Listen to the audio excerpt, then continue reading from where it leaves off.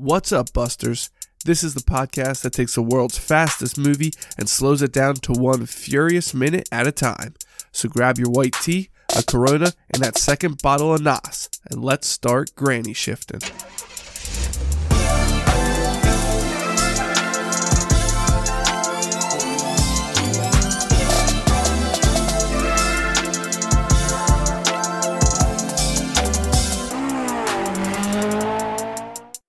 Welcome to Granny Shifting. I'm Ryan. And I'm Jason. And we are talking about minute 3 of The Fast and the Furious. Oh, yeah.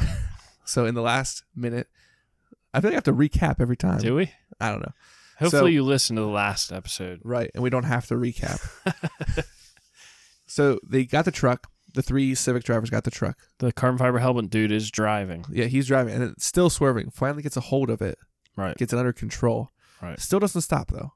No. Even when they get up to the construction zone. Yeah, which is probably a good half mile down the road. They had plenty of time to, Slow calm down. Right. Probably try to act a little more normal, turn off the underglow. Right. They could. What, the driver's still in the truck. He's just sleeping. What happens to him? We don't know yet. We don't know. They don't show it, I don't think. And how they blast through some construction cones. Right. And it narrows down to only one lane at the construction site. Right. And there's guys working there. Yeah. Pretty dangerous. Yeah. But rather than slowing down and safely merging into the center lane, one of the Civics decides at the last minute to cut in underneath the tractor trailer. Ballsy move. Yes. Very. Good very. thing he didn't have a spare tire hanging under there. Yeah. I've constantly thought about that since I saw this in the movie. I'm always beside a tractor trailer. Not that truck. Can I fit under there?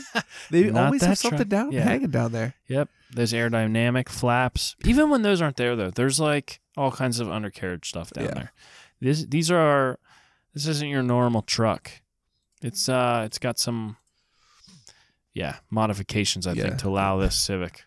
It's the Tell you what, perfect those things sounded good though, didn't they? Yeah. I drive it.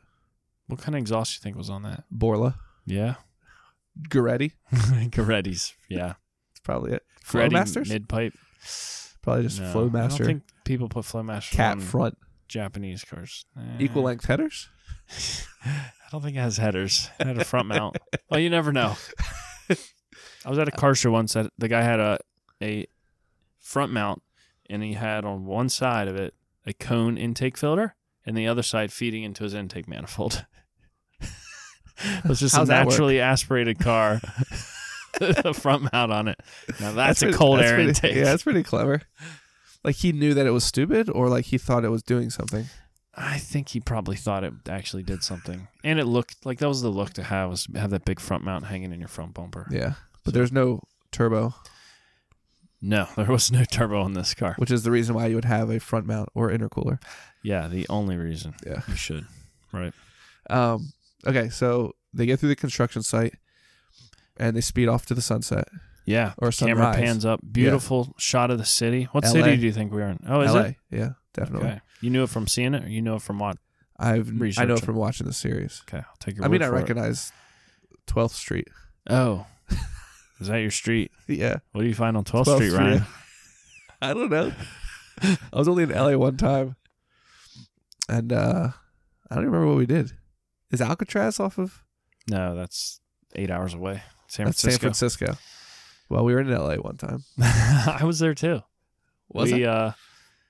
Yeah, we stayed in I remember being like, wow, this is not like I remember it in the movies.